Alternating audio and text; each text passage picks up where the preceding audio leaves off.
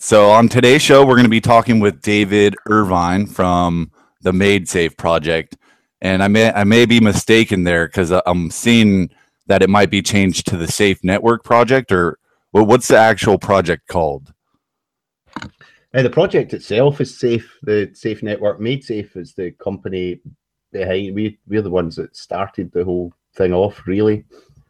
So we're almost like the core developers, although we try quite hard to make sure there's community involvement, and it's not, we don't want to be the only people doing the programming. We want that to be as decentralized as possible. So MaidSafe, if you like, are the ones, a company that are pushing this project along with the community now.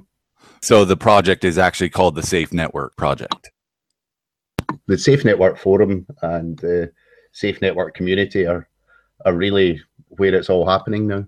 Did you start this project because of Bitcoin, or was this something that happened before Bitcoin? It was before Bitcoin. It was after way back in about 2002 or something. I was playing about with some server-based things and created an all-in-one server, and then realized that if everybody had the same servers, why do not back each other up? And then it was like, well, why do you need servers at all if computers could back each other up? And it just spiraled from there to MaidSafe being set up in 2006. And then Bitcoin came along a few years later, and that was quite encouraging because it's the same sort of idea. Like, Bitcoin's more monetary, it's very much financial focused, as you know, but it's the same sort of idea as remove the middlemen or the intermediaries from finance. And what I've always wanted to remove the intermediaries from data, because I think data is probably one of the most valuable commodities. So is that what the whole point of the project actually is to decentralize the internet, or can you give us a little spiel maybe?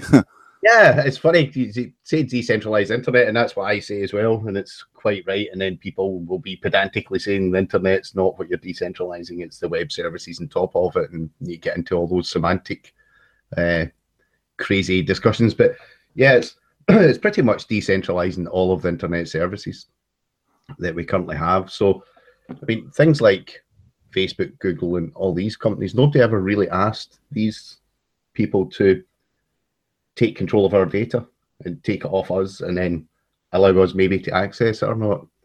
And really, my own opinion is it's not in their interest to have our data anyway.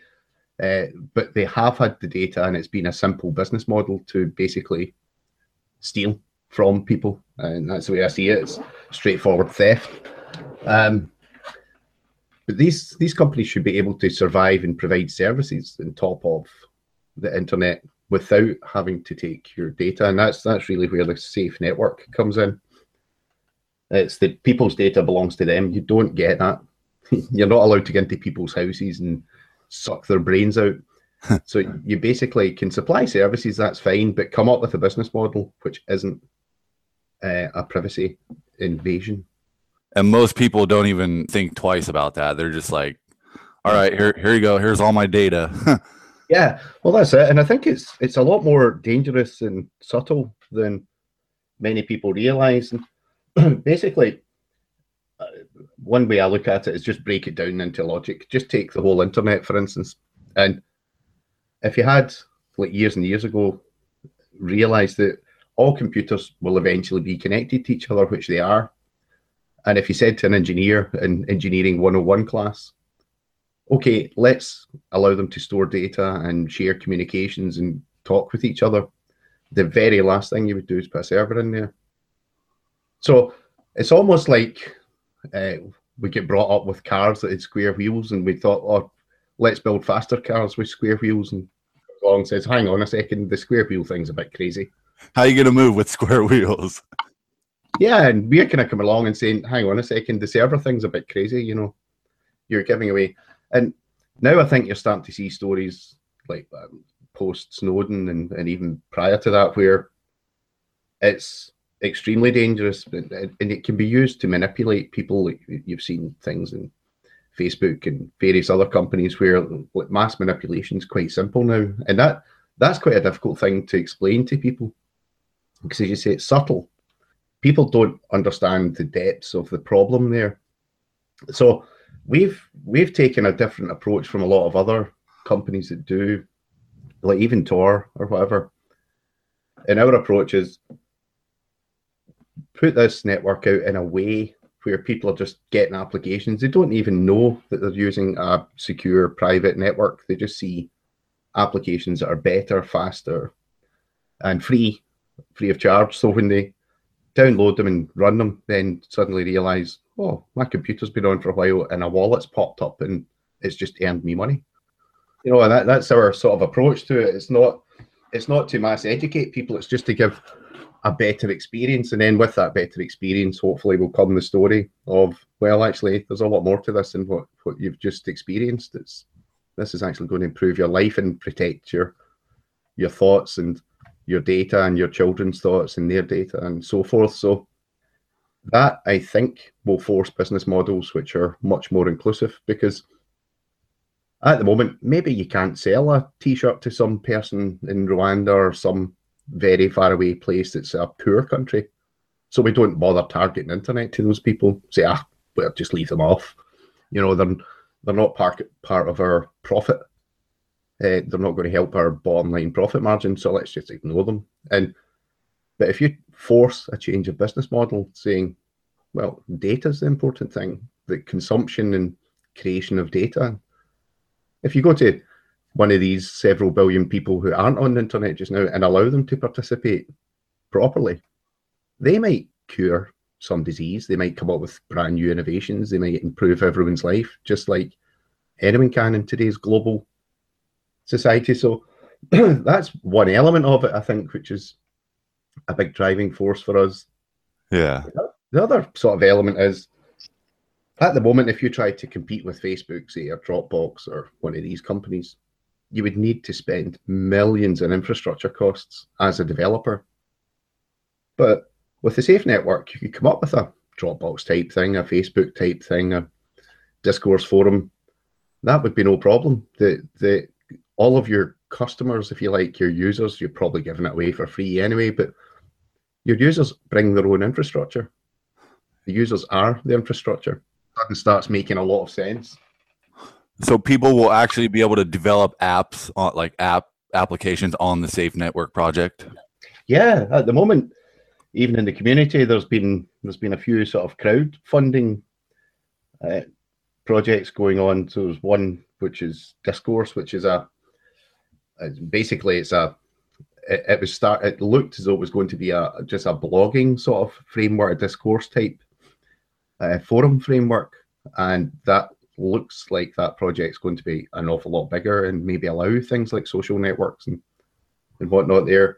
Then there's other projects that are not in crowdfunded. There's I think there's about 5 or 6 projects going on just now. We're actively encouraging that.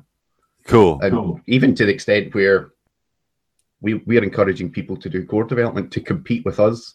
Say, look, you're not really competing with us, because if there's 10 MaidSafes, the world's a better place. Before we get into even more specifics about the Safe Network client or anything, I wanted to talk about the actual token, the digital token, MaidSafeCoin. Yeah, MaidSafeCoin. It's an interesting thing, because it's actually something it's an asset in itself. Prior to, we were actually bringing out the sort of MaidSafeCoin well before the Bitcoin thing happened, and there was all sorts of issues with it about, we can't educate people about this. And initially, what the network did was, when you ran a vault, for instance, you would get a certificate, and with that certificate in your client, you could prove to the network that you had given resources, and then the network would allow you to. So you gave 10 meg, say, 10 gigabytes, and you would get a certificate for that from the network. And as a user, then you could store whatever 10 gigabytes of data. And then you get rewarded for that? Yeah. So as your computer's on, you're always providing resource to the network, and the resource rewards that. So prior to us having this MaidSafeCoin or the SafeCoin, it would be your computer would be on, and you would get the reward, like whatever it was, 10 gigabytes of space to use. But with SafeCoin, what happens is you put your computer on and you've got a token now. And that token can be purchased by anyone. And they can use the resources that your computer supplied, if you like. But you've obviously been paid for that. So SafeCoin from that perspective works as a way of amortizing the resources that the network's got available amongst all of the people that want to use it, which is particularly interesting. So from that perspective, like from cryptocurrency type perspective, it's a real sort of utility-based currency, if you like, which I find that quite attractive. But there's an interesting thing, although MaidSafe's part of this whole cryptocurrency community, nobody in MaidSafe trades.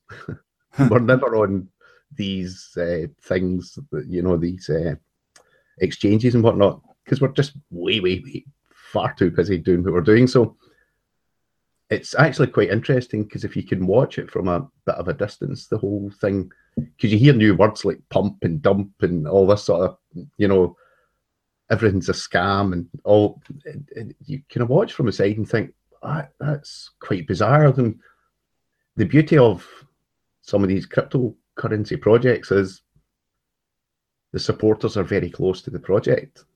And the danger of these projects are the supporters and their enemies are very close to the project. So you get people just spewing stuff left, right, and centre. And it's good and bad. I mean, it's good to have so many eyes on a project, because sometimes you get some real insights of, well, that's an interesting angle, or I never thought somebody could see that as dangerous, or that is good, or whatever. So you get some real good information, but man, you've got some real filtering to do to try and get to that information. So it's quite interesting, but we are very lucky, because on our forums, for instance, the currency part of it is pretty separated from what it is we're trying to do, because it's almost like there's a notion of what you're trying to do is bigger than the currency.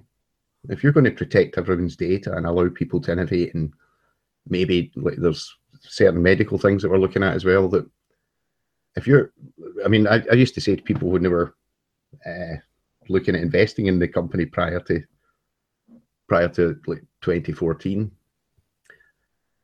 like return on investment. What if we put this out, and what if this works, and what if some person in some bush in Africa leaps up with a laptop that we're able to go on the internet and had cured cancer? Yeah. Actual return on investment. This, I made 10% here and got 2% there, or who cares about that? I'm really not all that interested in that side of it. So the vision of MaidSafe is really crucial, the kind of privacy, security, freedom for everyone in the world, regardless. Don't care if you're good, bad, indifferent. Who knows what good, bad, and indifferent means? Yeah. Has been a real driving force for us. And it's the currency side of it, we look and think, yeah, that's very interesting. It allows us to do certain things. It's good to see all these projects and all this innovation happening. That's fantastic. But the currency side of it for us is probably way further down the list of priorities than it is for a lot of projects. Yeah, for sure. You kind of look at these projects nowadays, and it's like you can't just call them a crypto coin, like it's more than that. Yeah, and I think there's quite a lot of interest in. I mean, like even Ethereum, with all the different Ethereum-y things that's going on and different Ethereum type projects, that's interesting. Even in our space, there's things like IPFS, which is no coin, which they might be introducing for whatever reason, and then there's another couple of projects. Storage is one, and Saya coin. So there's a bunch of things that happen, and all of these projects actually are quite interesting, but a lot of them focus very much on the coin. And really, I would prefer to see people saying, what is it? What's the problem you're trying to solve? What drives you in the morning? Because see if what drives you in the morning is being $10 richer that night, well, I'm not interested. Yeah. I'm not interested. Go and rob a bank. It's much simpler to make money robbing a bank. A startup has got like a 90% failure rate. Only 60% of bank robbers get huckled. So if you're good at arithmetic, don't do startups to make money. Do something to make a difference. And really, if you don't start with that drive to make a difference, just stop. You know, the quick buck thing, sort of like the late 90s, the dot-com bubble, that was all quick buck stuff, and that just explodes and crashes. So you really need deep conviction to change something in society. And you see a lot of projects now starting to look a little bit more that direction. So they're kind of starting off by saying, well, this is what we want to solve. Yeah. And that's encouraging to start seeing that. I wanted to talk a little bit about the Safe Network client, because I did actually yesterday, I downloaded the Safe Network launcher. I think you guys have it in alpha right now. Excellent. Yeah, the interface was pretty easy to use. I didn't get much further than just clicking around. So maybe you can tell us a little bit about what the client's purpose is. Yeah, well, basically, this is something that and again, it's a kind of MaidSafe thing. We're not trying to take over the world. So one of the big debates we have in-house just now. So the launcher basically is a way for applications to get on the Safe Network and use it through a REST interface, which is really easy to use if you're a developer. It's just a pure RESTful interface. So that's something that we've created, and it allows you to log in. And so you log in once to the launcher and you can authorize applications. Great. In terms of the application, the client app demo that we've got at the moment, that's something, and people keep saying, well, we can make it better, and we can make it better. And we kind of keep pushing back saying, but we don't want to make it at all. It's just an example. So, but in saying that, what you can do with it at the moment is just that demo, and it literally is to allow developers to see how to use the API. With that demo app, you can log in, it creates your ID, and that's you get an account on the network. And then you can store private data and retrieve private data from any computer. There's no trace of you in that computer. And if you store public data, you can then go to the website tab and say that you want to publish a service. And name that service whatever you want. So www would be the default. And if it's HTML, it'll be a website. If it's a document, a Word document or something, it'll be, whatever it is. So you can store and share any public data. And you can create this website if you like with a public name. And well, this is alpha testing, so it won't be for life right now, but on the network, that's it for life, and it just takes a few seconds. Nice. And there's nobody, you're not asking, can I register DNS? Can I do this? Can I give you credit card information? Because nobody knows you've done that. Just you. It's all decentralized. Yeah, completely decentralized, and that's an important thing for us. And people. I've got a hypothetical. Maybe we could talk about it real fast. I don't know if you've heard of Dash yet.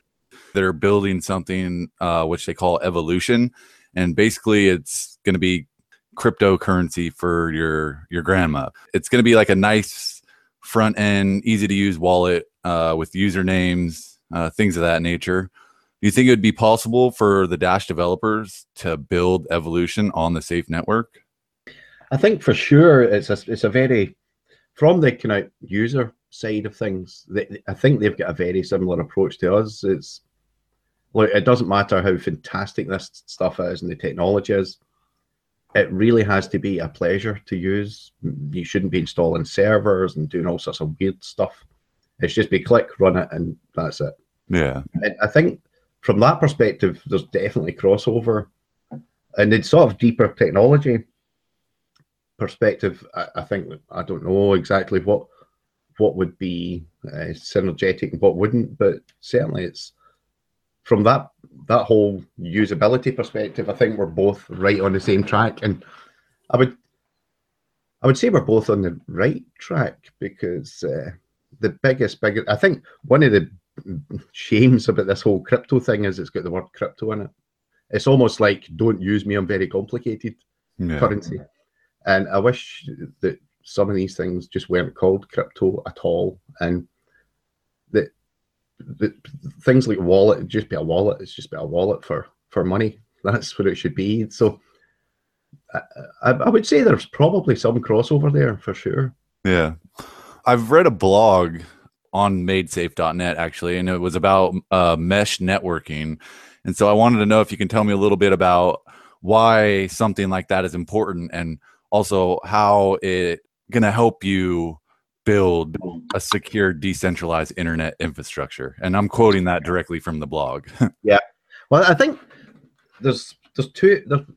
If you look at the whole safe network thing, I think what we're saying is we're pretty confident that we can secure the network, and we can secure the data and anonymize people's use of it and give physical security. So loads of really good things. So I won't list all the good things it's not.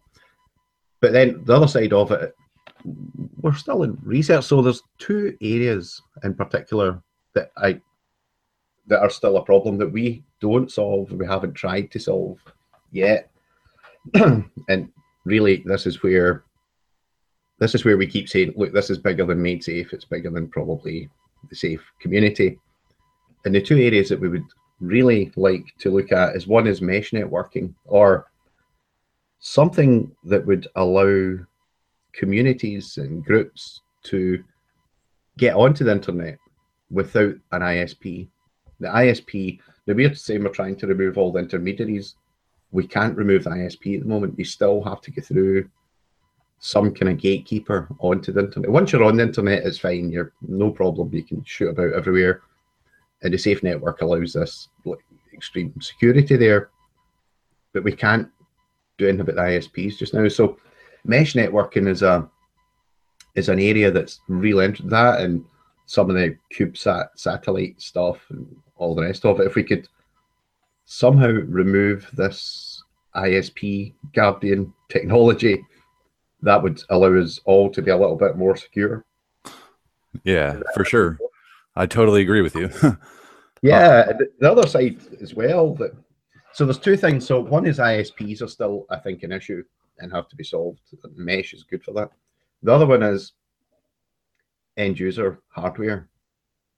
So if you're on a Windows machine with a keylogger, or Apple, whatever, something like keylogger, it almost becomes irrelevant what people do. Even 2FA, two-factor authentication and all this sort of stuff, that is not by any means, it's absolutely, definitely not a pill that solves this problem.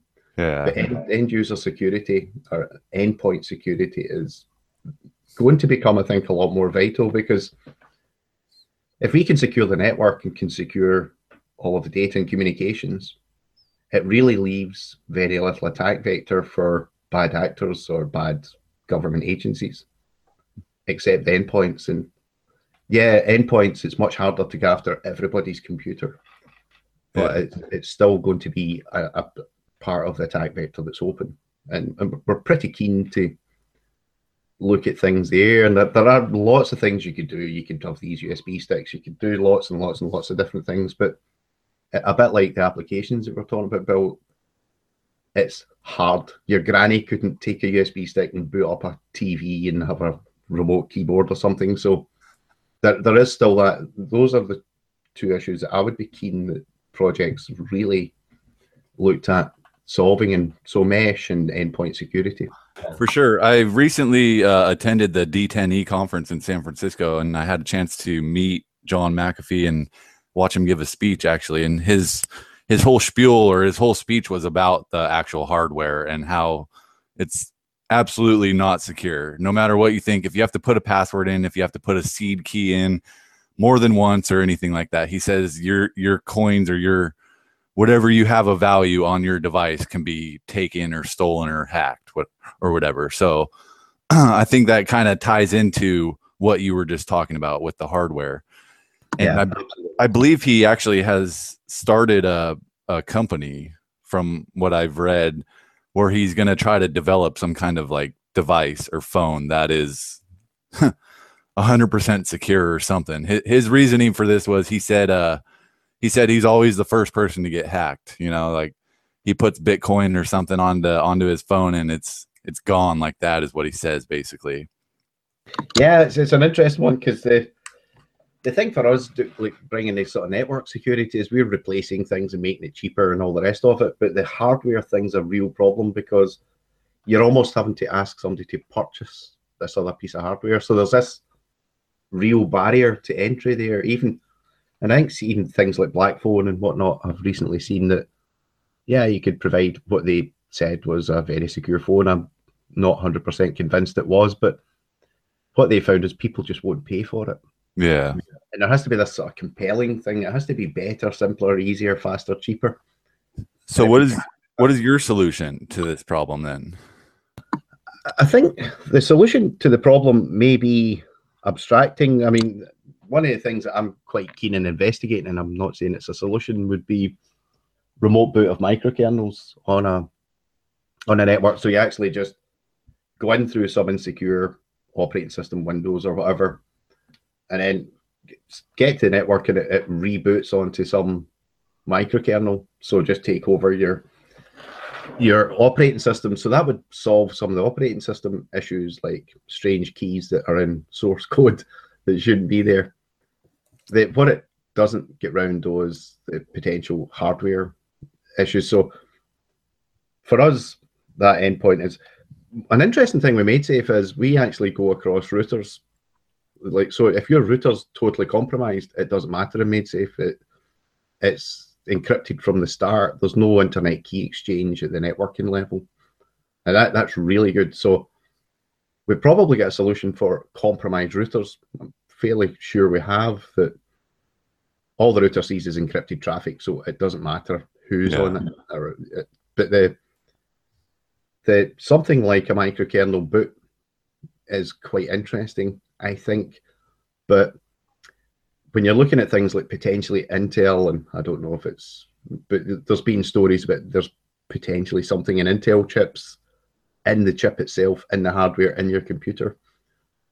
That becomes much more tricky. And how do you fix that? Everybody's got one. Yeah, for sure. So it's going to cost money. It's going to really need something to happen, right?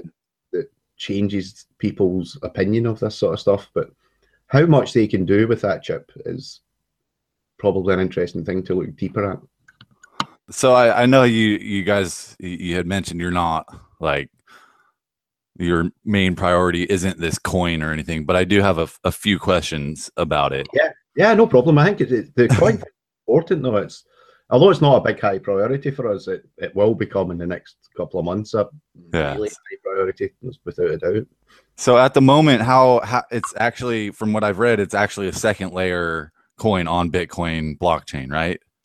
Yeah, it's a sort of proxy token at the moment, and that really was just to allow, well, it's allowed two things. It allowed us to do this crowd sale to get money to develop the thing. It also allowed us to start building a community based around this sort of MaidSafeCoin that's out there. Yeah. And then I've read that you guys, I don't know when, if you could tell us, that'd be rad. If not, it's all good. But all the MaidSafe coins are going to soon be converted to SafeCoin. Yeah, 1-to-1 conversion. So MaidSafeCoin, so MaidSafe coins at the moment, they're all on a blockchain through the kind of Omni Protocol. It doesn't really matter, they're through Omni Protocol, but they're on the blockchain. And when SafeCoin itself isn't on a blockchain, that's a decentralized network completely. So you can consider it almost like a blockchain where there's tiny bits of the blockchain all over the network, and that forms a tree structure. So those coins, the MaidSafe coins, once the network's up and running and SafeCoin's proven and secure, will be swapped over on a 1-to-1 basis. I've seen a proposal on your guys' forums to develop a safe browser, and it looked like it wasn't like you said, you're encouraging outside developers to do things for the project, and it looks like this proposal actually has competing proposals. And it's to develop a safe network browser. Yeah, and that's quite a good one. It looks like it's down to just one proposal now, because some of the other proposals said, yeah, that's very good, that one, and everybody's putting their cash in it. It's just forum members.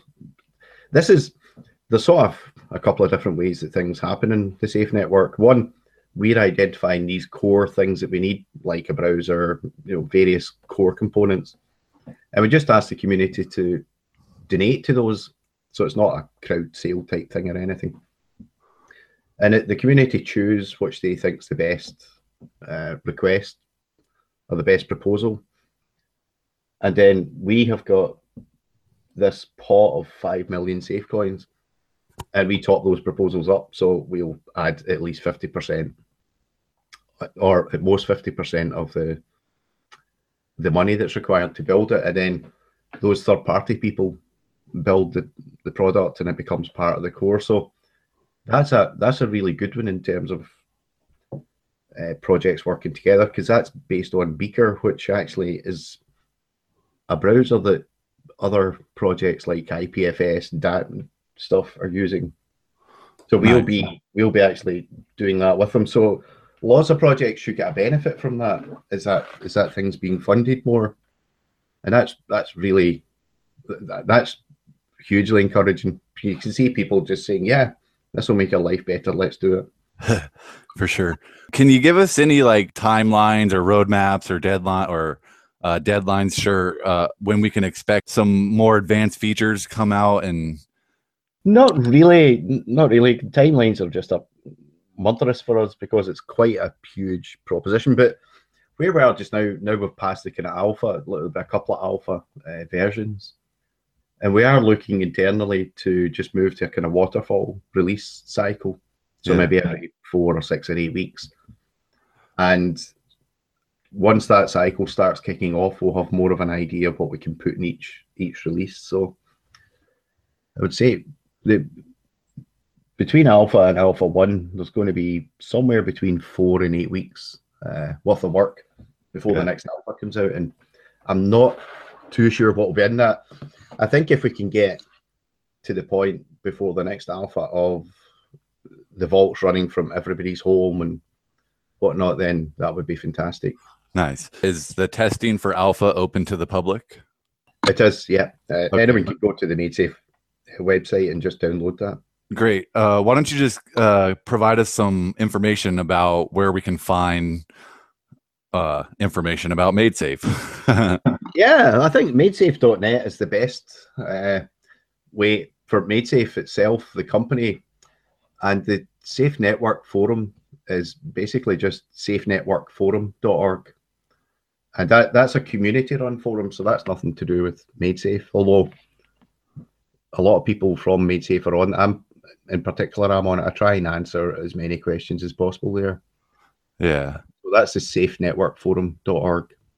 And it's run by the community, so they can quite easily kick me off if they don't like it. And I think that's really important. That the community seem to be holding together amazing. I mean, every so often you get a whole bunch of like scammers come on, and they don't seem to last on that forum. They kind of fall off again, which is nice. And it also encourages people who are real proper critics to come on and say, look, this is what I think, and it's why I think there's a problem, and let everyone dive into logic rather than just this kind of scammy stuff that sometimes happens. So that forum seems to be really, really nice. That's good. I like that you invite criticism, because it's not an echo chamber. You're not sitting there, twiddling your thumbs, people telling you, yeah, everything you're doing is great. This is great. Yeah. You need that outside influence. And I think criticism kind of helps there. So it does. It helps hugely. And it's good if you can get that sort of criticism and have it in a really kind of, I don't know, a kind of grown up way that people can say, well, no, I think this is a problem, and they won't let it go. You can't just say, I don't worry about it or whatever. And, people don't let it go. And we've got this RFC process now, which really helps, so that every change to the system goes through a kind of request for comment and is detailed, what it does, what it doesn't do, what the limitations are. And people dive in and they can really look at that. And of course, there's hundreds of papers. We keep getting told there's no peer-reviewed papers, and there's peer-reviewed papers.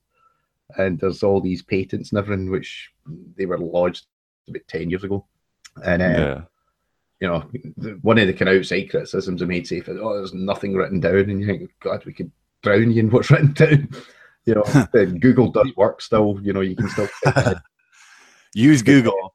People like to spread FUD. They do. Usually it's because they're actually. I think it's because there's some jealousy there. You know, maybe they're upset that you guys are having a little bit of success here and there. I think so. I think I wrote a blog post about it on my own personal blog about, you know, I think there's 3 different types of people. There's people that are very critical, and there's people that are not too sure about what you're doing. There's people that are very supportive, and there's 3 groups in each of those. And some people you're just never convinced, and it's fine. It's okay. And it's surprising, some of the people who are most supportive all the time can be the most pressure, because it's a huge pressure on you. And so criticism is fantastic, but I think you have to recognise that there's some criticism where it's just folks shouting for the sidelines, and yeah, very good, very clever. Yeah. You know? And those are the ones that are always, I want a peer-to-peer reviewed paper, and you think, yeah, the Wright brothers did that, didn't they? You know, or like Leonardo da Vinci used to use peer-to-peer stuff, or yeah, it's all, there's a time and a place for peer-reviewed stuff, and yeah, there's a time and a place to actually say, well, here's the thing, and it just flew. You know, you work it out. You know, it took science about 100 years to work out that bees could fly just by flapping their wings really fast. You know, and so the peer-to-peer review stuff, I like it. I've been at a couple of conferences. I've seen how some of it works, and it's not everything. 96% of reviewed papers apparently are junk. Yeah. And everybody keeps screaming in this community for peer-reviewed papers. And I go, there are peer-reviewed papers, but please don't base something on peer review. Yeah. You know, there's all these peer-reviewed papers throughout science about the world being flat and all the rest of it. It really isn't flat, you know. So, I don't think it is. No, I'm pretty sure. Well, you'll know when you're surfing. If you flip off the end of it, you can let us know. If I don't come back in a day or two, the world is flat. Just that's that. Yeah, exactly. No, I think it is good to have criticism. Don't get me wrong, but I think it takes a lot, because if I was to look at, say, Dash or a project like that and think, well, I need to give some critique on that, it would take me months of looking through it in real detail before I would feel confident about saying something about it, good, bad, or indifferent. So people don't take that time. They kind of go on headlines sometimes, and I wish they wouldn't. Yeah. I'm really actually involved with the Dash community and the project, and I have been for about 2 years now.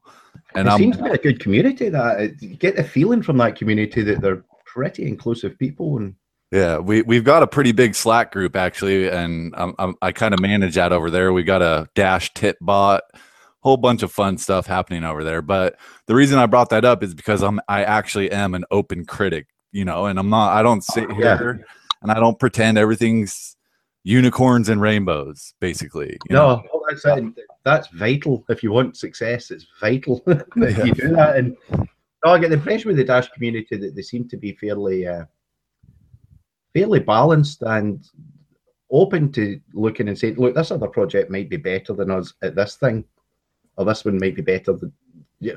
And that's vital. That's really, really encouraging to see that. Yeah, for sure. Do you want to tell me if you have a list? If you don't, no worries. But do you have a list of your 5 favorite crypto projects? No, I probably don't have. I've got probably more 5 scientific things I'm looking at that are more interesting to me. But I think in terms of crypto projects, I mean, things like, I think there's interesting. Bitcoin is just going to be interesting because it's always going to be an interesting project, because there's some real deep thought went into it, and it's had all these years, and the codes get reviewed all the time, and you can see what's happening there, and that, you know, as it got popular and made money, it kind of got a little bit fractious, but it feels like something that's quite stable. But it's also showing. I don't know. I think it's showing that complete decentralization of people-based work really is very, very difficult. You know, to have some kind of consensus mechanism that allows software to get changed going forward, and I think that's something that really I find quite interesting, because MaidSafe is similar. We would want somehow this thing to keep going, definitely without us, but with maintaining that vision. And so from that perspective, that's quite interesting. I think the Ethereum thing about smart contracts is interesting, but also that project's quite interesting in that, and its mistakes as much as its good parts. You know, that these are kind of big projects that are good for everyone else to look at, I think, and say, look, there's elements here of what you think's right turns out to be wrong. What you think's wrong turns out to be maybe fantastically correct. So there has to be some space, I think, where more testing can get done. But when you introduce people and money into a project that's potentially really valuable for society, that can enhance it to a great degree, or it can absolutely slaughter it and kill it. So the Ethereum thing I'm finding very interesting for that perspective of, are people looking to make this thing work because it will be good for everyone, or is it a short-term profit for people? And so those two projects for sure. I think Steam It is something that's actually quite interesting as well, but from a completely different perspective of, what if you could do something with a utility? Yeah. And looking at it, I find that quite interesting, because it looks like, well, yeah, people can write stuff, but it doesn't look like, if you took that into the mainstream audience and said, just ignore the money, here's a platform to write stories on, would they use it? And I'm not sure that they would. So I find that particularly an interesting one. And as I say, I've not looked at Dash, but I know Dash is sort of sitting on my sidelines to take a look at, because it seems to have this sort of stability and a kind of coherence of thought, which, regardless of the technology, I kind of like the way that community feels. Yeah. If you ever want to come and learn and have any questions about Dash, our Slack group is way open, and there's more than enough people over there to help you out. So we're here for you if you do find the time to delve into it. Excellent. Well, no, I would love to at some stage. Times are our enemy right now, but I would love to at some stage just to find out more about even things like, look, let's work out a way of delivering these executables that are secure, safe, and, you know, auto update or whatever to people, and make it a nice user experience, and get a group of us together that are really focused on this ease of use. I think that's massive. Yeah, for sure. Kind of got the same goals in mind, and we want grandma to be able to use this. Yeah, that's it. I mean, definitely don't want to give grandma a Turing complete gas-driven software project. You know, my grandma actually, she beat the original Nintendo Mario Brothers game, and when I heard she did that, I was freaking amazed. So my grandma might actually be able to already use this stuff. I don't know. Yeah, well, we won't use her as an example then. Hey, David, I really appreciate you coming on, man. Is there anything else you'd like to say before I let you go? No, I think that's everything. I'm more than happy. And anytime, just give us a shout. Yeah, thanks again for coming on, man. I'll be around your guys' forums for sure, and hopefully I'll be able to test some of the software out too, man. So it's been a pleasure. Just take care. Okay, all the best, and all the best to the Dash team.